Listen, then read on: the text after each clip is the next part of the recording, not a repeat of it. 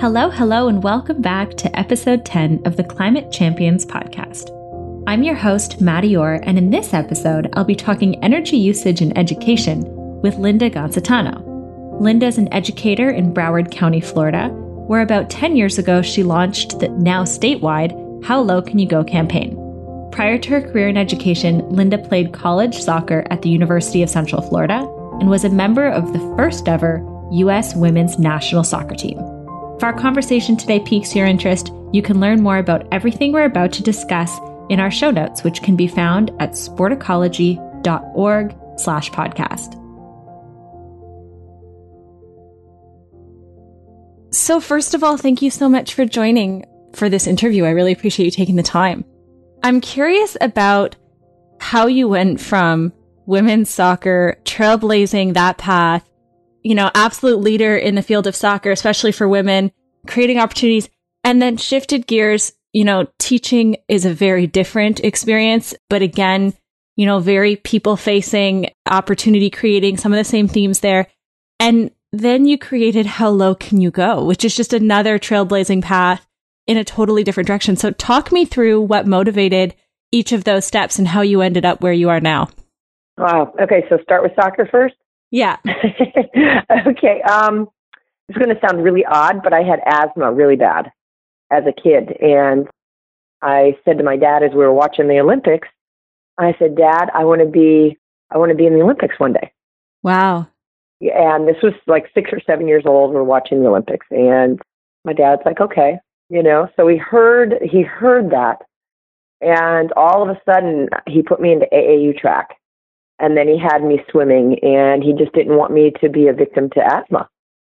Wow. So everything from then on, he would have me dive in the pool. He would have me swim laps holding my breath. He would have me blow up balloons, and on and on and on. Right. And then I ended up going into swimming. And then my parents got a divorce when I was 11, and my mom could no longer pay for my swimming lessons. So it was like, okay, soccer.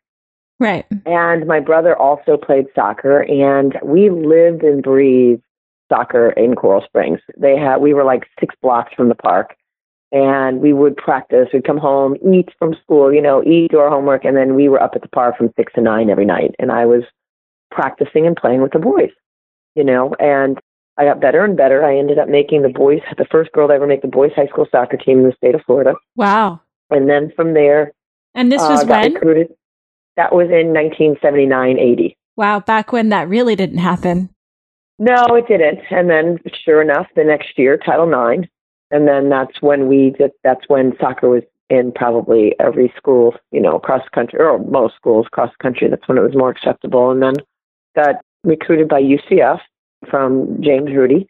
I ended up redshirting the first year, which was the best thing I could have done, because the next few years was when women's soccer started to take off. And we were really good. I went from playing midfield to sweeper, and I could read the game very, very well. Ended up I was All-American, made the first U.S. select team. I think it was in 84. And the week before I was supposed to go, I ended up lacerated my kidney in the game. So I did not get a chance to, almost lost my kidney. But then, and then the following year, made the North, called the Olympic Festival team back then. Okay. And that was like 85. And I got MVP at the Olympic Festival. And the honor there was that some of the best players I'd ever played against were all playing for the South team and West team.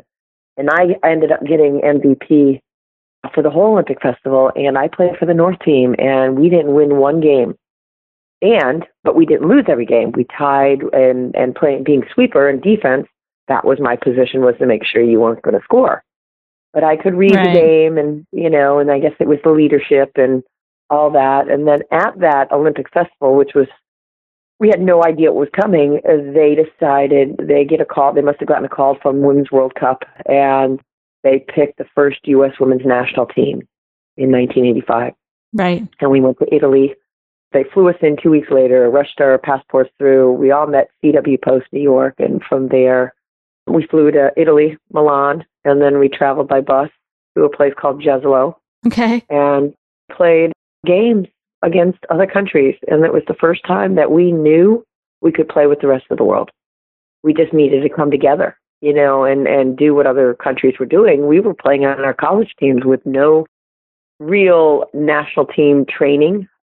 Mike Ryan was our coach, and, he had training, but not, I feel, at the level that, you're going to take the national team. And the following year, I played for the North again, but in the second game of the tournament, I ended up going into a slide tackle, and I lacerated my kidney. Again. So, I'm sorry, I tore my ACL. Okay. I tore my ACL. And that was kind of the end of soccer because, way back then, they would flay your knee open going right down the middle, and then you had a year recovery. They didn't have the rehab that they had nowadays, and I just chose not to play anymore. It was time to move on, and decided to get a teaching degree. That's what I studied at UCF anyways, and I was excited about teaching. And then I got very fortunate to land at a school called Driftwood Middle School. I was there for a couple of years, and then a few years after that, we selected to become a health and wellness magnet school. And that was kind of my career path. That was kind of my calling. And in 2008, 2007, I started taking a bunch of leadership classes. And we would, it's just, who are you? Where do you want to be? And it was kind of like transforming because I was just like, okay, yes, I'm a physical education teacher. Yes, I coach soccer. And I also coach volleyball. Wow. And I started taking these leadership classes. I knew myself to be one that could make change and be a part of change, but I didn't know how to do it. And so I had taken, like I said, all these leadership classes. And then one day, I think it was 2008, during the summer, I was watching, or was this August or September? I was watching Oprah, and I saw Al Gore's Inconvenient Truth. And I remember having a conscious thought saying, this is wrong. It's not supposed to be like this. Yeah. Something's happening to our environment. It's just, I just started to pique my awareness. I just started to see it I'm like, this is not right. So I was in a self-expression leadership course, and I'm like, okay, I'm creating this green team at school, which were 3 teachers and 3 students. And we started taking 2 initiatives. One was the dumpster diving team, where we started to recycle way back in 2008, which really wasn't a big deal 10 years ago. People were doing it, but it wasn't a big deal. And climate change it was global warming then. And then in meditation, these visions or thoughts or whatever ideas started to come up in my head. And it was the How Low Can We Go challenge. And we started to do little things with reducing our energy usage. How do we get it out? We would play games on teachers. We would put paw prints on doors at school. It says you've been chilled. And nobody wanted to have a paw print on their door, because that meant that you weren't in a climate, or you weren't environmentally doing what you're supposed to be doing. And oh, that's so fun. And then so we started to reduce our energy usage by 26%. And I thought to myself, this is pretty awesome. And I was really, really into the Miami Heat in 2012 or 11. And I'm watching, and I'm like, they have an environmental program. Yeah. And Eric Woolworth, who's in charge of business operations, is in charge of it. So I thought, okay, let's get an environmental career day. So I reached out to Eric Woolworth, and I asked if there was anybody that would come and do a presentation on the environment and sustainability for American Airlines. And they connected me with Jackie Ventura. Jackie Ventura is on the board for the Green Sports Alliance, and she's the sustainability person for the Miami Heat. So I presented the How Low Can We Go? And she's like, oh, that sounds like a good idea. So I met with her at American Airlines Arena in 2012 before the Big 3 really got going. And that's where it just took off. We went from a 1-month pilot program with 35 schools to now we just finished it. I have 109 schools participating in the How Low Can We Go challenge from Palm Beach, Dade, and Broward. And it's been we're in our 6th season of the How Low Can We Go? And I was recognized by the White House in 2015 by the Obama administration for being a White House champion of change for climate education literacy. Wow. And I got to speak to people across the United States. They would tweet their questions in, and I sat on a panel for an hour and answered questions about this model, about the environmental education, about just things. It's all about, we can educate, but the most important thing is make it fun. Yeah. These kids already have academics, right? They already have it. And we want to add more stuff on top of their already busy academic world. But how can we turn education into an experiential, fun way? So that was how the Green Team really started doing the fun things with chilling the rooms. We call it chilling the rooms, putting the paw on there. And they'd go in and leave audits on teachers' desk and making suggestions and then acknowledging them. And, so it just became a game, and it just took off. And let's see, where else did the How Low? Oh, I ended up doing another presentation. When I got on, I ended up meeting President Obama that year. I was invited to go to the Everglades to hear President Obama speak on the national treasure that the Everglades was. I was one out of 50 people, and I got to meet President Obama, and he's incredible. What a great experience. Oh, it was. What else happened then after that? I was invited to also, it was called the White House Roundtable Discussion on Climate and Sports. Wow. And I got to present. I was there with NBA commissioners and for social responsibility, and NFL and MLB and collegiate people that are making a difference in the world as far as climate education is concerned, and people from the Green Sports Alliance, and just people that were moved by sports and climate education. And I got to present the How Low Can We Go, and I got to present the model, because the model is kind of effortless. Do you need a cheerleader at certain school districts? Yeah. I mean, that's what I am. And we have them. We have a lot of them. It's just getting the sports teams to actually support the the school district. Yeah. If we can get the sponsorship like the Miami Heat, I think Jackie says it's like it costs the sports team about $2,500. And what that is, it's nothing, because what they give to the schools that win, the winning school gets the transportation from their school to the game. They get recognized on the court. They get recognized on the court with a banner and plaque. The winning school gets approximately 40 tickets, and they get a Miami Heat pep rally, and we've had different sponsorships.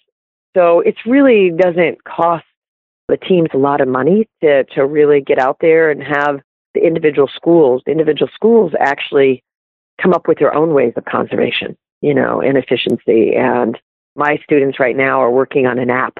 It's going to be the How Low Can We Go app, where any kid in a classroom could evaluate the teacher and give her points on what's going on in the classroom. Yeah, and they can also take it home, and each each thing, like a cell phone, would have a certain amount of kilowatts, pulls a little bit of certain energy usage, and kids would be able to rate that, and they'd give points and stuff like that. And and then Jackie Ventura with the Green Sports Alliance, she actually presented in Japan last year. She presented the How Low Can We Go as a model. Fantastic. Yeah, and then the National Wildlife Federation wants to get involved and see if they can sponsor it, because they've got partnerships with several different pro teams in the country. So my challenge is to get it to the individual teams, get to the owners or the people that make the decisions to sponsor a program like this, and then go. In an ideal world, I would love to be able to bring two people that I know that are really committed to like food recovery and water. I would bring them with me and do presentations across the country to be a consultant. That's what I would love to do. Right. Still educating, still very passionate with sports. My sports background. I think as an athlete, we play a huge role in who we get to be in the world, by role models. And we have a platform, we have an opportunity to have a voice, and people look up to us to be a certain way, say a certain thing, and they want to hear what we're all about. Right. So there's responsibility there. Yes, there is. There really is. And, as a 20-year-old, you don't really get that. But at 50, I get that. Right. I get that. Got to walk the talk. And I think integrity is really, really important with who and what we say and what we think in everyday life. Yeah. And if it doesn't align, it doesn't matter what you want to happen in the world. It's not going to happen. Everything has to align with who you say you are, what you think, what you do. your actions and what the world can see you. Even when the doors are shut, what are you doing behind closed doors? Do I have energy conservation at my home? Yeah, my electricity bill isn't usually over $40 a month. And I live in South Florida. So, yeah, so it's living and breathing what I preach. And, yeah, that's it so far. I don't know where it's going to go from here. Yeah. And so you touched on a few things, and I want to pick them up because I think they were super interesting. One of the things that, the general public doesn't hear about those meetings that are happening at the White House and the stuff that's happening with, a behind closed doors meeting of the minds, so to speak. And so those opportunities tend to be very exclusive. Like you said, 50 people, very small or whatever it is. How do we make that known? How do we get that message out there that this is happening? It is taken seriously in different circles. And how can we communicate to the world that the sport community cares about this? They're involved and they want you to care too.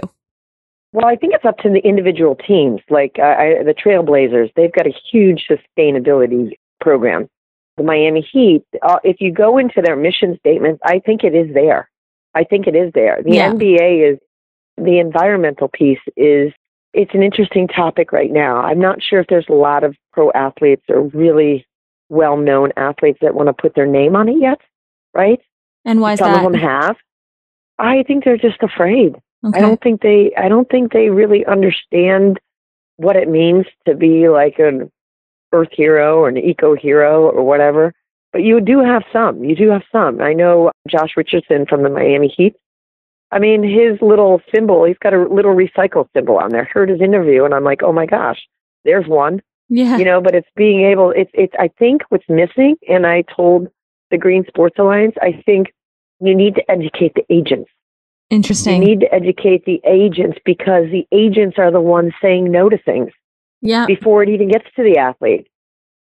And unless your athlete is, really vocal and is environmental, if the agent doesn't know the athlete and knows what they're passionate about, they're going to say no before, if I make an invite to say for Alex Morgan, right?